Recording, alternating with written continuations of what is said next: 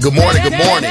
Welcome to another episode of Down by Law with your fantastic, you're amazing, you're wonderful, I'm extremely humble. I'm running a lot of accolades right now that make it sound like I'm a little arrogant, but I'm really not. I'm a very humble guy. Daryl A. Gray. We are here again to give you an exciting episode of Down by Law, located and recorded in the wonderful studios of WOK, the brand new studio of WBOK, located on Xavier's campus in Midtown New Orleans, the historic campus of Xavier University. Down by Law, 504-582-9422. We have a ton of guests today. And one of the reasons being is that Saturday is election day, so make sure you get out and vote. Get out and vote. We had a lot of people make tremendous sacrifices for us to be able to have a voice at the table, a seat at the table, for us to be treated with some fairness and some dignity. And we're gonna run the gamut here a little bit in this first segment because we're gonna have a couple of guests first, and then we're gonna switch out and bring on a couple of more people. And like I said, it's kind of it's an interesting little dynamic because we have an extension of some of the sacrifices that were made for black people here in New Orleans. We have one of our favorite New Orleanians, Miss Tate. Miss Tate, say good morning to everybody. They know who you are. I just want you to go ahead and good morning. Just tell everybody who you are one time. Good morning. I'm Leona Tate. I'm right now the executive director for the Leona Tate Foundation for Change, and soon to be the Tate Etienne and Prevost Interpretive Center. I am one of the 4 6-year-old girls that desegregated the New Orleans public school system in 1960 on November 14th. Ms. Tate, we're so happy to have you back. And you got some exciting news that you're going to give us. We're going to get into that. Mm-hmm. And y'all have a pretty huge anniversary coming up. Give everybody the social media accounts and IDs for your organization and yourself. TEP is what? What's y'all's Instagram? It's TEP is our last names. It was 3 of us that attended McDonald 19. Tate, Etienne, and Prevost. I'm Leona Tate. It was Gail Etienne and Tessie Prevost. And I always promised them years ago that if I got my hands on that building, it would be named after us. And it now is. Wow. Yes. That's wonderful. And wait, did you get an Instagram? What's the Instagram? Everything's Leona Tate Foundation. Leona Tate Foundation. Yeah. And we're going to come back to you because we're going to talk about some of the exciting things you guys have coming up here shortly. But we're going to kick it, like I said, we're going to spin it from what you did back in the day to help us get to a point to where we got somebody like Freddie King, who's here in studio with us today, running for District C. Woo! He's on the ball. He's on the ball, y'all. Freddie, introduce everybody. Introduce yourself to everybody and let them know who you are, and give them your background and then your social media contacts and your website for your campaign. Good morning. My name is Freddie King III, running for City Council District C, number 46. Born and raised in the district, born and raised in Algiers. Went to the playgrounds in Algiers, Norman Park, where I grew up playing park ball. Went to the schools, Baby Ben, All Saints. Finished from Shaw High School, where I went to Southeastern in Hammond, where I played football there and players from Mega Side 5, Fraternity Incorporated. Met my wife, and from there went to Southern University Law Center in Baton Rouge. And once I finished law school, I moved back home because this is where I wanted to be. This is where I'm from. And after I passed the bar exam, I started my own law firm, the King Law Firm. Did that for a few years, just solely did that. In 2014, got into politics, and I was a constituent service director for District C for 3 years, and stopped doing that in 2017 to focus solely on my law practice, and been doing that ever since then. 4 kids, 3 girls, and a boy. Ooh. Yeah. And I'm raising them in the district, raising them in Algiers, and that's part of the reason why I want to run, why I'm running to ensure not only them but other children have a bright future. So that's a little bit about myself. It's a wonderful, wonderful thing. Did you give everybody your social media handles, your campaign website? How can they get in touch with you and get more information they want to read up on Mr. Freddie King? Social media, Freddie King, I. That's the Instagram account. That's Facebook as well. electfreddieking.com. It's a website. Freddie, what position did you play? Play defensive end. Okay.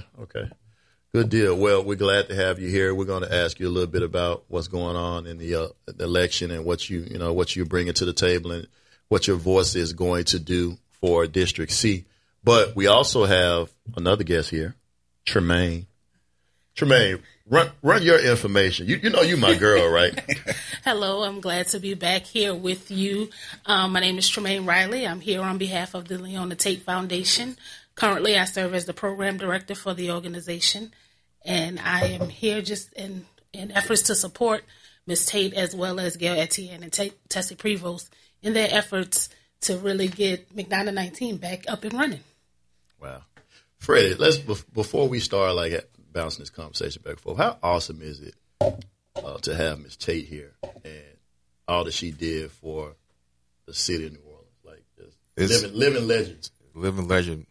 So good morning, Ms. Tate. I'm sorry I didn't say that originally, but it's very humbling to have a piece of history in your presence. So thank you for all you. Thank you for all you trailblazer. I appreciate that. You paved the way, trailblazer. So thank you for your work. I couldn't imagine being 6 years old.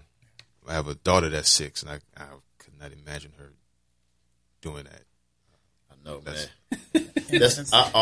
I'm just fascinated, and the way she, the dignity and her presence it's powerful. It's kind of one of those things, and when you change the world, we're talking about history that's well documented, well known, and you as a 6-year-old child stood up to a wave of racism and degradation and just some of the nastiest things that it was one of the nastiest points in the history of our country. And as a 6-year-old, not only did you go through that process, but you've lived that legacy and you've kept that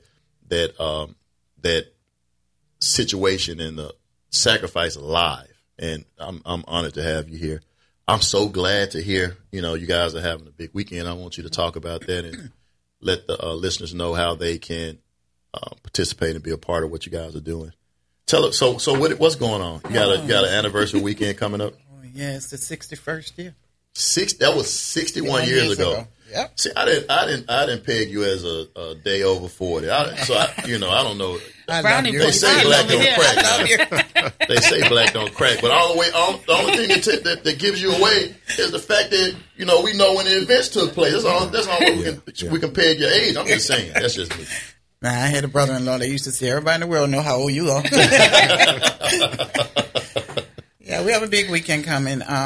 It's really most of it's been planned by Deidre and with the New Orleans 4 Legacy Project. So if you will even go on that website, you can see the list of events. Friday night is a viewing of a tribute that she wrote. Saturday, we're really just taking a break and getting things ready for Sunday. Sunday morning is a highlight for me. It'll be at my church, the Abundant Life Tabernacle at 1701 St. Claude. My pastor's Tyrone Jefferson, the bishop designate Tyrone G. Jefferson Jr. And 9:30, we're inviting people out to service. You can go online and register. We are COVID protected, and after that, we're going to do a motorcade to the school, back to the school. The three of us will be together, and we'll be greeted by the U.S. Marshals at the school in front of the school building. And wow. Now, let's make it clear, not the marshals that escorted them. It's not that kind of reenactment, huh? So one of them is still with us, but he's not. He won't be here this time. Wow. Yeah, so what? Did you maintain a relationship with those marshals? Because how long were they with you guys doing that? Because this was the whole school year, right? They weren't with us the whole school year. They were with us practically the whole school year. But we didn't make. I didn't get to see them again until after 50 years. Wow. We had a celebration for the 50th year anniversary, and we were reunited with them. And it was like, when I walked in the room, I knew who they were. It was like, So how was the treatment? Like, what? Tell us about how that went when you guys were the marshals were with you guys every day, because I know they kind of helped. They escorted you guys to school, and what did they stand outside the classrooms? Were they in the classrooms? No, they were in the building. We found this out in 2010. They were in the building the entire day, but we didn't see them during the day. We only saw them when they arrived at our homes to pick us up. And at the door sill, we were never allowed to cross the door sill until they were there to take us home. Wow. Yeah. So we only saw them twice a day, and they were very, very, they did their jobs. They were very protective, very kind. I was never afraid to ride alone. My mother was only with me the first day. So we were in 3 separate cars. And look, I know you've been on the show. We've talked about this before, but it's such a, I get chills just thinking about it. So you guys, what was the classroom process like? Or how were the classrooms set up for you all? Well, when we arrived, we had it was just you guys though, right? It was the 3 of us, yeah. And with our parents. When we arrived, we were just, we had to go to the principal's office to get registered. That's what you did in those days, okay? But they didn't greet us well. They asked us to take a seat on this bench, and we sat there half the day before they even thought about even putting us in the classroom. Once we did get placed in the classroom, school was already in session because we went in November. Parents started pulling them out. By 3 o'clock, we were the only 3 students in the entire building for a year and a half. For a year and a half. Yeah. A whole school. They were so dedicated and so staunch about not, letting you guys be educated with their kids that they pulled the kids out for a whole year and a half. 3 kids in the whole school. That's insane. Never sanctioned for it.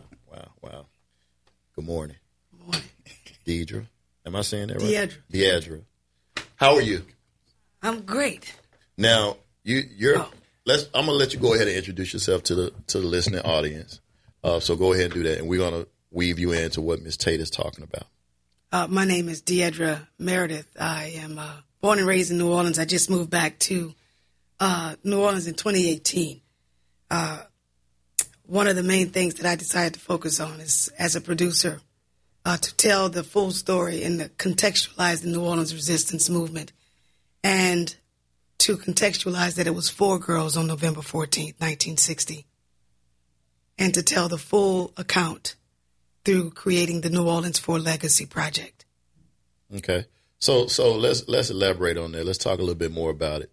When you took on this project and you were doing research, what was the one thing that you wanted to convey to because you're doing a documentary, right? It's a tribute special, and then it's going to move into a documentary.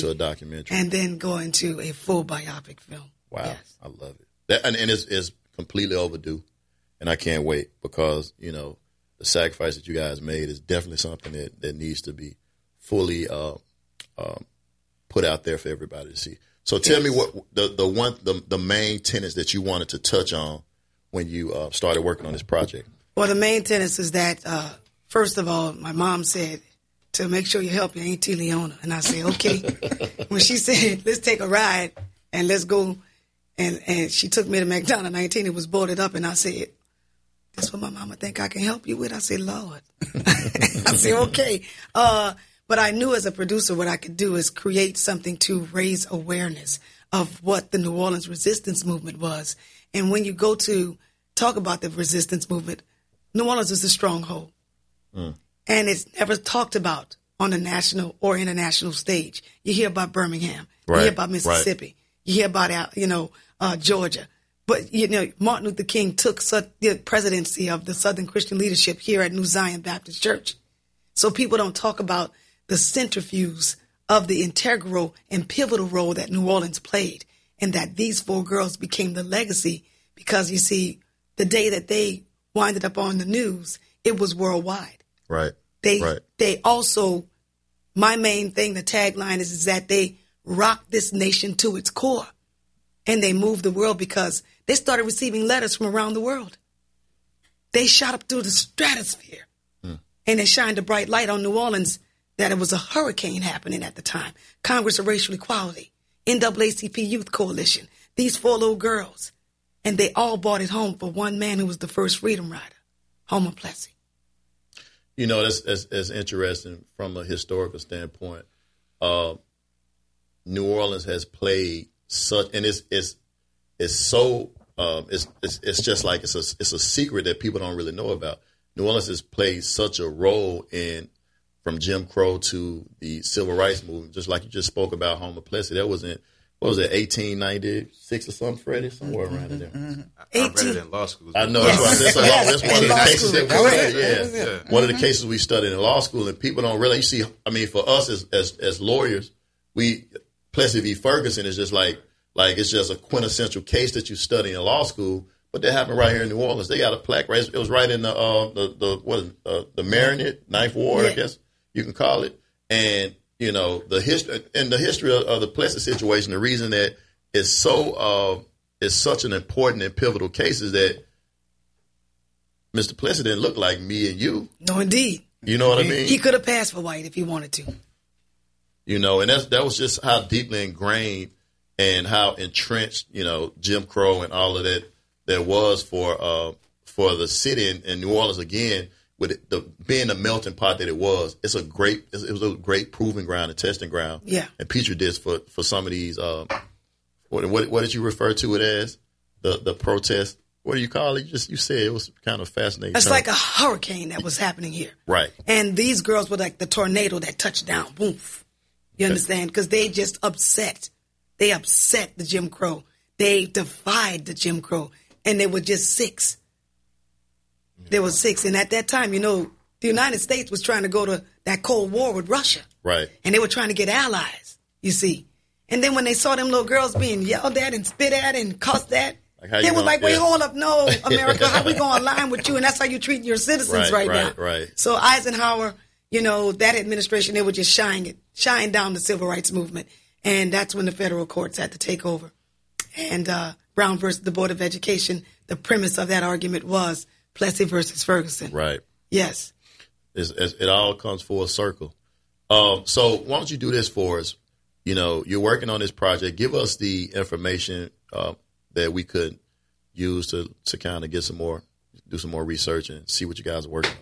Well, right now, tomorrow night, we're going to be doing a private screening of where we are right now. Ida had to do a hiccup. We suffered some issues at the studio, but we're getting back on track again to complete the actual production. But we're going to do a private screening at Ashe Cultural Center tomorrow night. So you can go to, Ashe. You can go to New Orleans 4, spell out the number 4, legacy.com.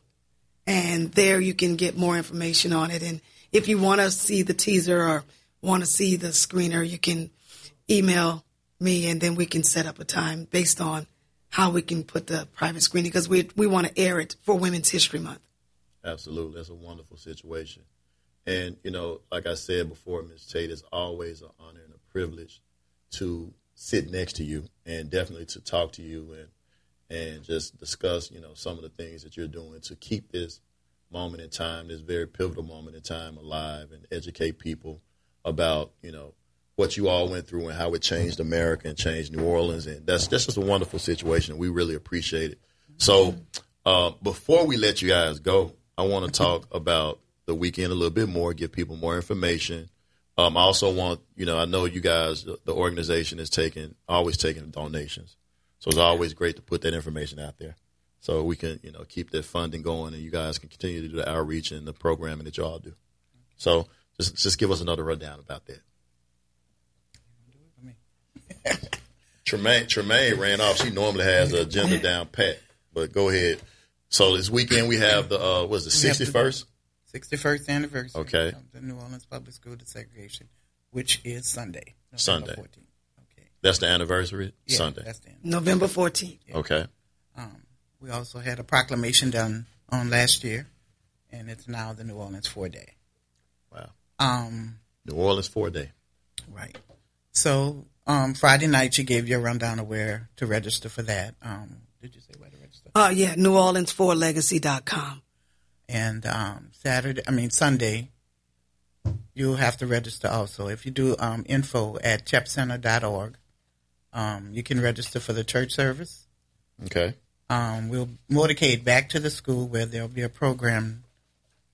So what's happening Sunday, November the 14th, is it's almost like the reenactment of the day that they arrived with the U.S. Marshals. But what we're going to do, of course, is modernized. It's not the Ford vehicles. They'll be the SUVs, but they'll be arriving with the U.S. Marshal procession back to the renovated McDonough 19, soon to be the awesome. Home of New Orleans' first, I say, Civil Rights Interpretive Center. But it'll be named after the three girls, Tate, Etienne, and Prevost Interpretive Center. So they will go up the stairs with the U.S. Marshals once again. And this time the crowd will be cheering them on. Yes. Yes, indeed. Yes, indeed. If I may say real quick, Ms. Tate, Yes. I'm glad to hear about your story. You always hear about Ms. Ruby Bridges, and I read that story to my daughters, and we discuss it. And to know that was actually 4, I'm kind of embarrassed. I just thought it was 1. I realized it's 4, and I should be glad to hear that I met you. Had a chance to talk to you because she knows the Ruby Bridges stories inside. I read the books and watch the movie. So again, just great to be in the presence of history. It's very rare that you get that opportunity. So thank you for being here. Yeah, and so that's the main thing. We all know historical negation. Yeah. And the definition of historical negation is illegitimate revision of history. And so when we can depend on the white people to negate us for our contributions. But I cannot understand how historians and the President of the United States even made this egregious mistake of not recognizing and finding out the full story of what happened on the morning of November 14th, 1960. 4 6-year-old girls, Leona Tate, Ruby Bridges, Gail Etienne, and Tessie Prevost. They became the first African Americans to integrate public elementary schools in New Orleans and the Deep South. That's heavy. And following that program, we will have a short reception, and that'll be behind us. I love receptions. What y'all going to have? It's Sunday, too, huh? Oh, it's going to be some good stuff then. Mm-hmm. Yeah. No, listen, that's, Freddie, one of the things is that this project is so amazing because it sheds a light on a part of the history that everybody doesn't know. And that's what we have to do. Like, we can't, Braylon and I were just talking about this on the way over here. You can't let history die. You have to educate children and the future generations on what we went through in order for them to appreciate, where they are and what opportunities they have. And that's what the TEP Center is going to be about. Yeah. Exactly. The exhibit is going to have the history forever, and the kids can actually understand the full context. That's a beautiful thing. That's a beautiful thing. Ladies, so glad to have y'all here. Miss Tate, you know you're my girl. I love seeing you. I appreciate everything you're doing. We're definitely going to continue to support you. Listen, I want you to come back because I want to talk more about some of the projects you've done in the past and what you're going to do. That's I'm kind of like I nerd out on stuff like that. So we definitely got to get you back on the show. You get ready for the information to unload. You remind me of one of my teachers. Because she got some stuff to tell you about Black history. I'm telling you right now. Yeah. I love it. She is. No. She's in Tennessee. She's a nurse practitioner in Tennessee, and she has dreads that come down to the back of her knees, and they always mess with her. But she's so brilliant, they can't do nothing about it. Not a thing. That's a wonderful thing. I love it. Well, I'm glad you guys came. We'll see y'all soon. And we're gonna be there to support you all this weekend. So I'm looking forward to it. Thank you. Thank you for having us. All right. It's so nice meeting you. Yes, ma'am. Y'all look, yeah. Thank you. Okay, thank you. So we're gonna go into discussing some of the issues that are going on in District C. Yes. So Mr. King is here. We have a couple of other candidates. Mr. Musgrove, Mr. Mulligan, and Mr. Perez, and we're going to bring them in to have some discussions with us and talk about some of the things that are going on in the district and what they're concerned about and what their platforms are as we move closer to election Saturday. The election is this Saturday. What date is that? The 11th? No, what's the 13th? The 13th. 13th. So make sure you guys get out and vote. Make sure you guys are part of the solution. You know, you can't really complain if you're not letting your voice be heard by casting your ballot. This is Down by Law, hosted by Daryl Gray. We have a lot of guests, a lot of fast-moving stuff. You know, we normally have just a couple of guys and a couple of guests, and we just kind of talk for an hour. But we're trying to fit in a lot of information for you all so you can be educated as you move toward the polls. So 504-582-9422. If you have any questions from any of the candidates that are coming into the studio right now to talk about the election coming up in District C.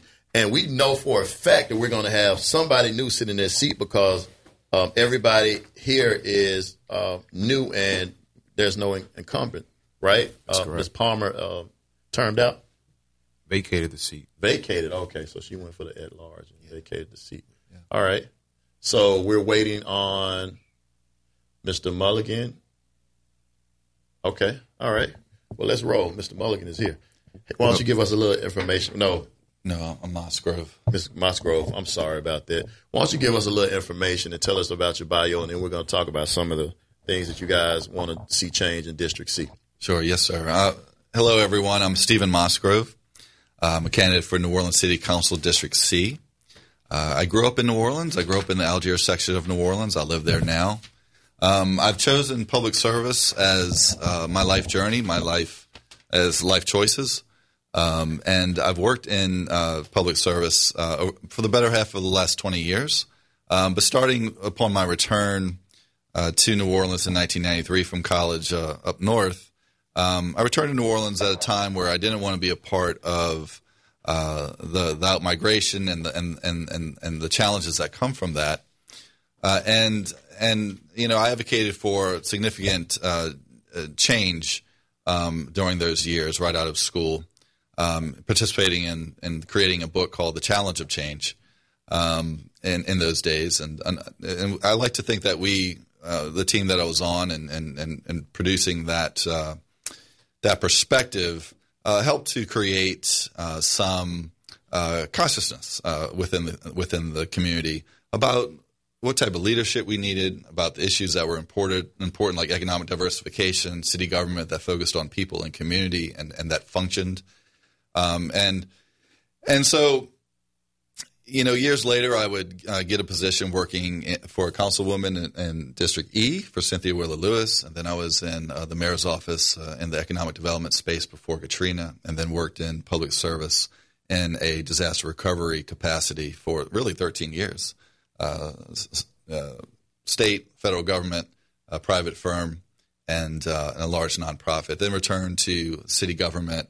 A few years ago, working in the mayor's neighborhood engagement office, assigned to District A, and as a man from District C, I like to serve District C. Right. So AE and trying to get to C now.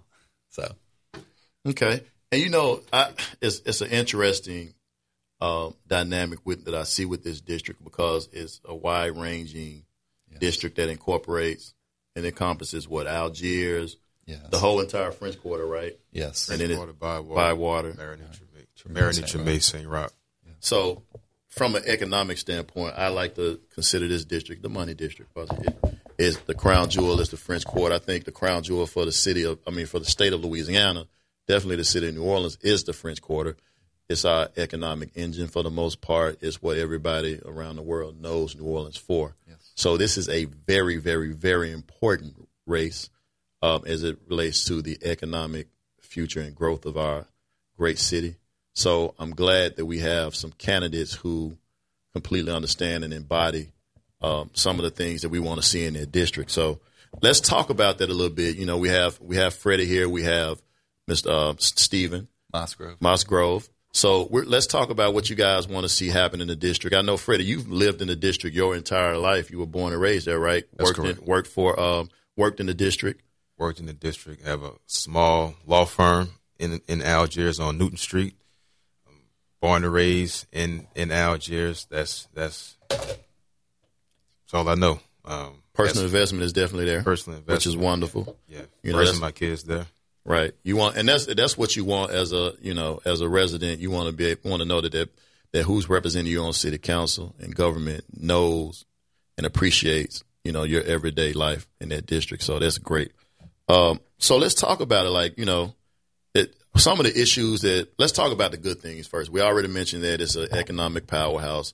I think that, so many business people are interested in what happens, who's sitting in their seat, because of how it kind of dictates the ebb and flow of the financial health of the city. So, we have that. You got home ownership. Algiers is a historic area I think is super underrated because people don't understand the architecture and the age of the homes and the environment over there in Algiers, which I think is wonderful.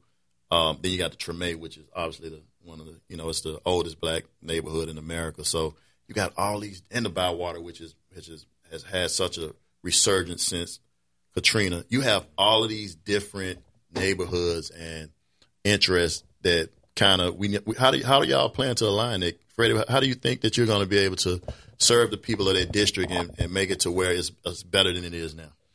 Well, I think experience matters. I have experience working in District C as constituent service director for 3 years, so I understand the complexities of the district. I understand that Algiers, Bywater, Marinate, they all look like individual cities. So you had to be able to be accessible to meet the neighbors, not have come to you, but go to them to find out what their needs are, what their wants are, and to find out how to make their city better. And I think the experience that I bring with me is how we're going to make that happen. Just going to meet people where they are and find out how can I make your neighborhood better. And we make the neighborhood better, the district is better. The rising tide lifts all ships. Right. So, Stephen, same thing to you. What are you hearing? What do you think what needs to happen to make the district a better place? Well, I think y'all have touched upon, being accessible, and I think that is very important. And as someone who lives his life attuned to others, right? Selflessness is one of my core values, and I look to community, I look to people, and I'm more interested in them than in my own interest, and whether it's political or economic. And so I think it's very important as someone who lives that life and just is wired that way, to be attentive and to know the issues in our city. Our district is very complex. It is amazingly complex, and but I also think that it represents the whole of the city very well because of that complexity and diversity. And so, I've grown up in the district. I'm attentive to our community as a whole, and so I know the issues. And a lot of the district's issues are shared. There are some unique ones, and there are some shared ones throughout the rest of the city. So that's very important. Accessibility is something I talk about in the campaign trail quite a bit. One of the things I promise folks as I campaign is to be at every neighborhood association or every civic association meeting every month. In this present council, there is only one council person who does that, and that's District A's Joe Giarrusso. So, and I've worked in that space in the Mayor's Neighborhood Engagement Office, going to those meetings in District A. So I've seen him do it. And I think there's a lot of value to doing that as a council person, and that's a level of accessibility I'm promising, and I'm very much wired to perform and able to perform. Okay, great. And I think that's probably one of the most important things. People need to know that they can reach out to their elected officials and have a real conversation that's meaningful. One of the things that I think that I've discovered from just the city in general, especially, it's been kind of highlighted since we had the trouble after Hurricane Ida with the trash pickup. But I know that there's parts of the district that deals with like illegal dumping and things of that nature. And then we got some blight situations. Like, tell what parts of the district is that a greater concern for, and how do y'all plan on dealing with that? I'm gonna let you go first, Stephen. Yeah, and specific to those issues, blight and dumping. Yes. Yeah, the cutoff endures dumping and blight quite a bit. Now, blight is throughout the district, right? Along General de Gaulle in particular, and that's problematic for any other quality of life or economic development goals that a leader may have, whether they're civic or council or mayoral. And but the cutoff, those quiet sections deep into the cutoff along the River Road and elsewhere, get targeted. Now, there are some cameras over there, and some of the residents in the neighborhood tell me that dumping's been moderated and mitigated a little bit, but that's something that you have to always watch and be mindful of, because when you look away, that's when folks come back and play. Right. So, but there is blight throughout the district. I mentioned along General de Gaulle. That's kind of that commercial blight or high density residential blight, but just homes, just little homes here and there throughout neighborhoods like Aurora Gardens and even mine. There are a couple of houses that anyone live there, but they're not blighted. That's good, but they're not in commerce. They're abandoned. But yeah. So have you seen, Stephen? Have you seen any programs in other cities that kind of address those blight issues that we can incorporate here in New Orleans? Are there any programs that we currently have that could be more readily employed to kind of change what we're seeing? I'm not sure if the solution is new programs per se, but something that I talk about over the decades, and I'm bringing forth as a candidate, and I've brought forth as a staffer. But sometimes you can lead the horse to water, you can't make it drink. Right. But as a candidate is city functionality, city performing at a higher level, and that's very important to me, because I believe that the correlation between a city government that knows what its job is and performs it well will strengthen neighborhoods. So for me, it's really about building the capacity of code enforcement, in particular safety and permits to some extent, and their ability to proactively inspect problems, to then adjudicate and move properties through the process. The process for blight remediation or adjudication, those processes are very slow, and leadership has not really budgeted, right? The right dollars to those departments for them to do their work as assertively and aggressively as the people of New Orleans need them to do it. Yeah. And Freddie, like, we talked about earlier, you've lived in the district, you live in the district, you've lived in the district your whole life. You've worked in the district, from in government and as a business owner, law firm, an attorney, law firm owner. Some of these issues I know you've seen evolve and kind of ebb and flow. What are your thoughts on that, and what do you plan to do in the event that you have that power in your hand to help these people in the district, in District C? Right. So like Steve said, in the cutoff, there's a lot of dumping, not just the cutoff. You have McClendonville. You have parts of the Auroras, a lot of places where the light doesn't shine. You even have places on the East Bank. You go down Poland, there's a lot of dumping, a lot of illegal dumping and blight. So you mentioned other programs in other parts of the different cities. Well, I always say look right across the street, Jefferson Parish, on Wall Boulevard. Behind there's a new racetrack where you can go legally dump your trash. Now, we're not telling people to go dump their trash bag every day, but if you have a sofa, a love seat, you can go dump it for free. You can go dump it for free in the city, or the parish of Jefferson collects that trash. And you go down Sandra Drive in Algiers off of the Gaulle, 2 blocks from our new police station is being built, right behind the nursery. It's a 2-way street, but there's so much dumping that it turned into a 1-way street.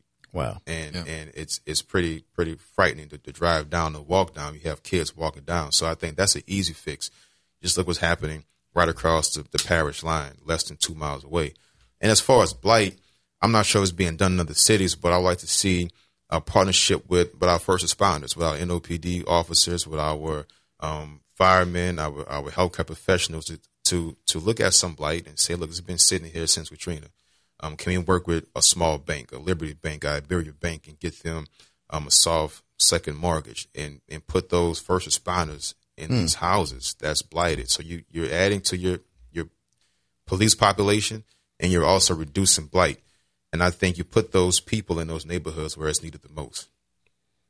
Well, yeah, I think that's a pretty interesting concept that could pay dividends for the area, and that's a segue into my final question I want to have for you guys before we bring a couple of other candidates in, and that's dealing with crime. You have the French Quarter. You have it's a tourist gem, and we definitely have to have the proper crime prevention there. But you also have these residential areas, which we have to kind of consider and deal with as well. So, Freddie, tell me what you're thinking in regards to dealing with crime in District C. Well, it's a citywide issue, and just yesterday, my wife, yesterday morning, she told me a gas tank was on E. She said, I realized it was on E last night, but I had to make the decision, do I stop and get gas at night, or do I just risk it to ride home on an empty tank? Wow. And, that kind of hit me hard, realizing she's not the only one. Absolutely. My wife's the same way. Got to make that decision. Do I get gas, or do I go home and risk an empty tank?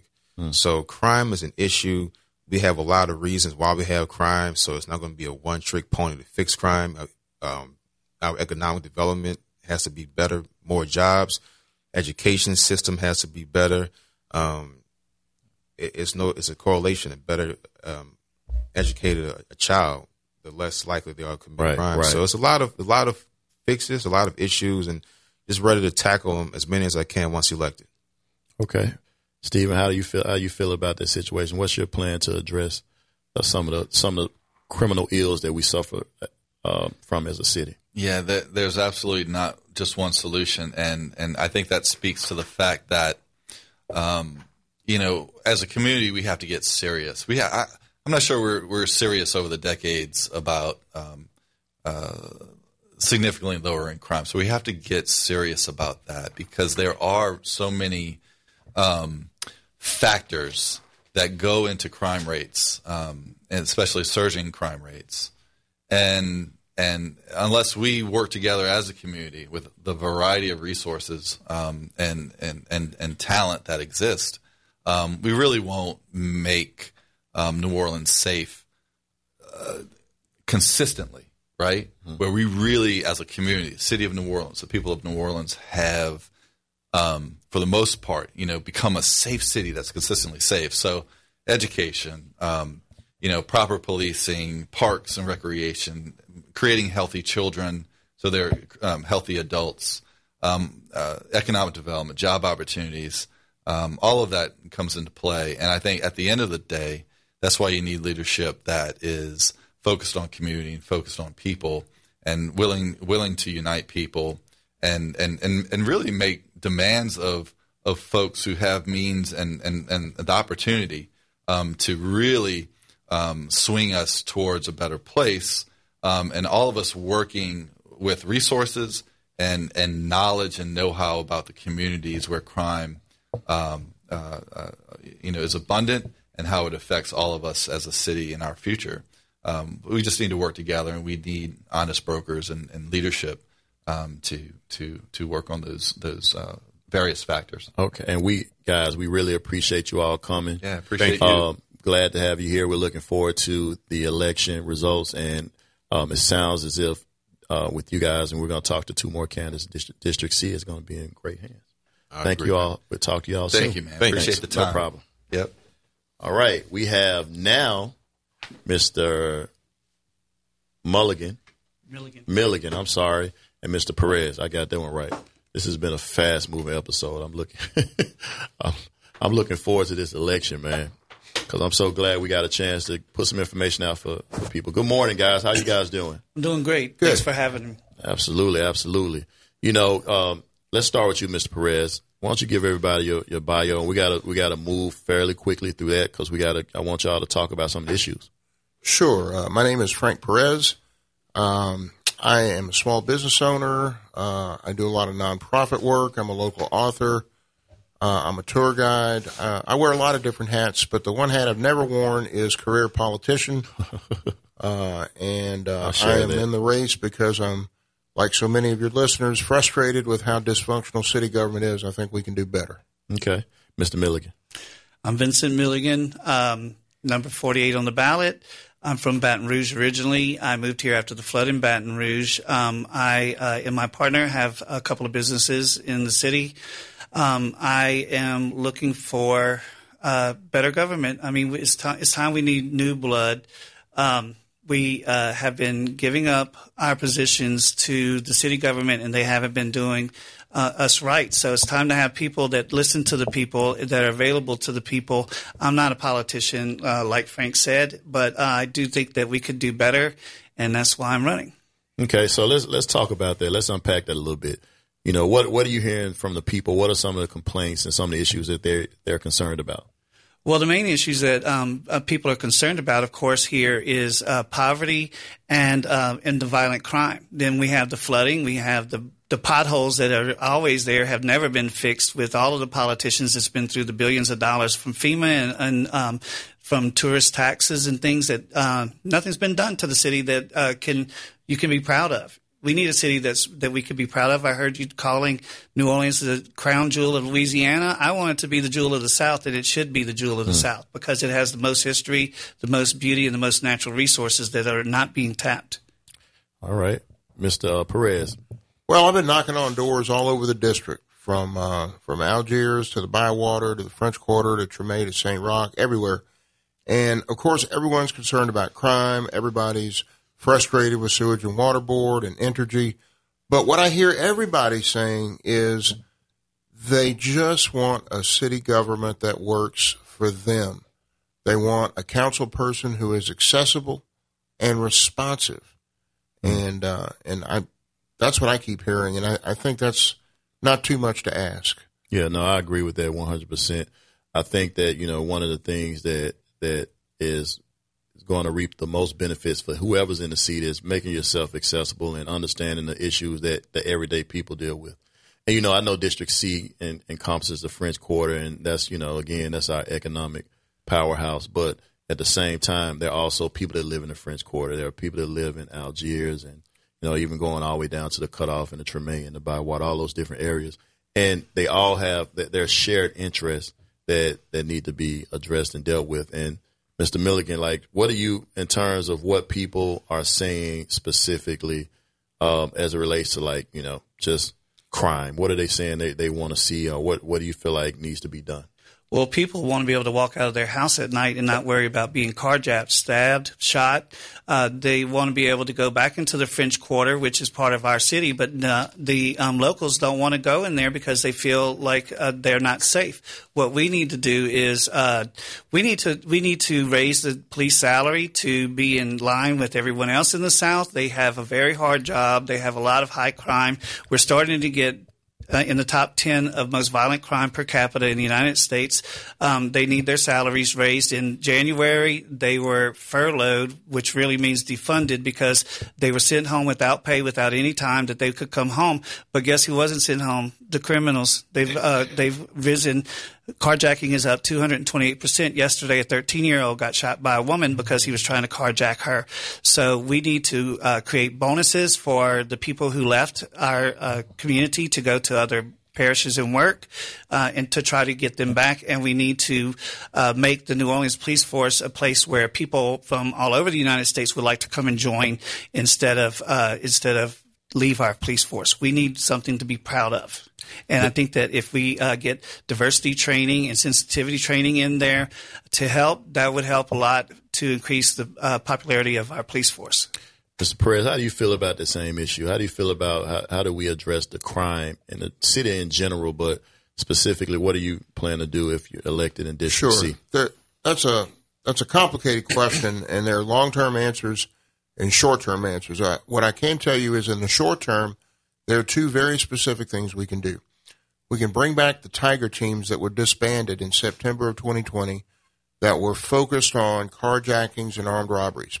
If you look at the crime stats, when those Tiger teams were disbanded, our carjackings and armed robberies skyrocketed. So I think we need to bring that back. We need to look at geographical crime, and center our efforts on where these violent crimes are happening. But the other thing we can do immediately is enforce the curfew. Because currently, NOPD, I've had several officers tell me that they are under directions from the mayor not to enforce the curfew. And that would take an hour to explain. But it doesn't make sense to me because a lot of times these young kids don't need to be out in the middle of the night, and they're the ones who cause a lot of problems. So I think just enforcing the curfew would go a long way. And that raises another issue. What about holding some of these parents accountable? I agree. Mm-hmm. I agree. Tell us a little bit more about that. Well, in the French Quarter specifically, where I live, you have several groups of kids. Some people call them the drummer boys. Some of them call them different things. But what they'll do is their parents will drop them off at the corner of Dauphine and St. Louis. And I've been walking down the street when I hear them getting out of the car, and the parents will tell them, if you don't make, $500 tonight, I'm going to beat your, what. Now, I don't think that's good parenting. So why are those kids doing that? You don't say. Yeah, you follow what I'm saying? That's just one example of many. But there's got to be accountability. I mean, as far as crime goes long term, obviously we need to beef up NOPD. I think there's a lot of police issues that need to be dealt with. But I think we need to provide more educational and economic opportunities for young people. Juvenile court needs to expand its services. And we really need a whole paradigm shift in the way we think about crime because I think we lock people up that don't need to be locked up. I agree with that. I agree. Speaking of economics, real quick, what do you want to see happen in the French Quarter from an economic standpoint? Well, it's a complex issue because the French Quarter is a very multi-layered ecosystem, if I could say that. Now, I happen to live in the French Quarter. I own a business in the French Quarter. I'm involved in the neighborhood organizations. So we obviously have tourism. Everybody thinks of that. But I think we can do tourism in a better, more smart way. Mm-hmm. So, like, for example, right now, the only metric that the city uses to judge tourism is hotel occupancy. And that's fine. But let's look at some other metrics like average daily spend. Let's, instead of just getting weekend warriors from Mississippi and Texas that want to just get drunk on Bourbon Street, why don't we try to attract authentic culture seekers who want to learn and not just waste their money on Bourbon Street? Mr. Milligan, what do you feel about that?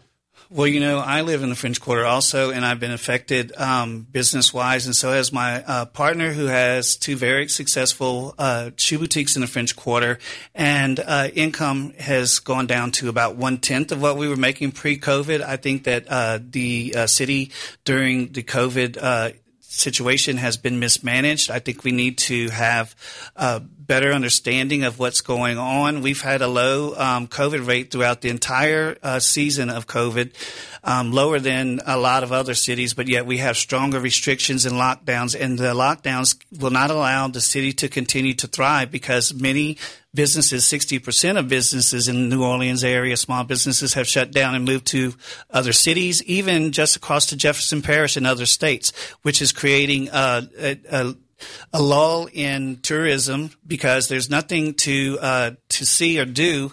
And every time there's a hype for Halloween or New Year's or whatever, then we put on lockdown the week of when people have spent tens of thousands of dollars to prepare for these seasons, and then now they're shut down. So that's what's creating a big economic downfall. Like you said, New Orleans and the French Quarter are the economic base for New Orleans, and it's suffered dramatically, and we can't continue to have these lockdowns because they're not helping anyone in the city at all. What's going to happen is property value is going to be going up, which is going for a vote really soon. I think that they're preparing to make a new property millage in real soon that's going to be voted on in December, which is a low voter turnout. And then maybe people who don't normally vote are going to go vote on it. And next thing you know, your property tax is higher than you think it was going to be because we're not getting the tax dollars that tourists spend here. We don't have the quality of tourists coming here because of the high crime. And so we're having the weekenders, like Frank said. Well, listen, and I appreciate all the information that you just gave us. And we got to get out of here. This is a really quick moving segment of the show.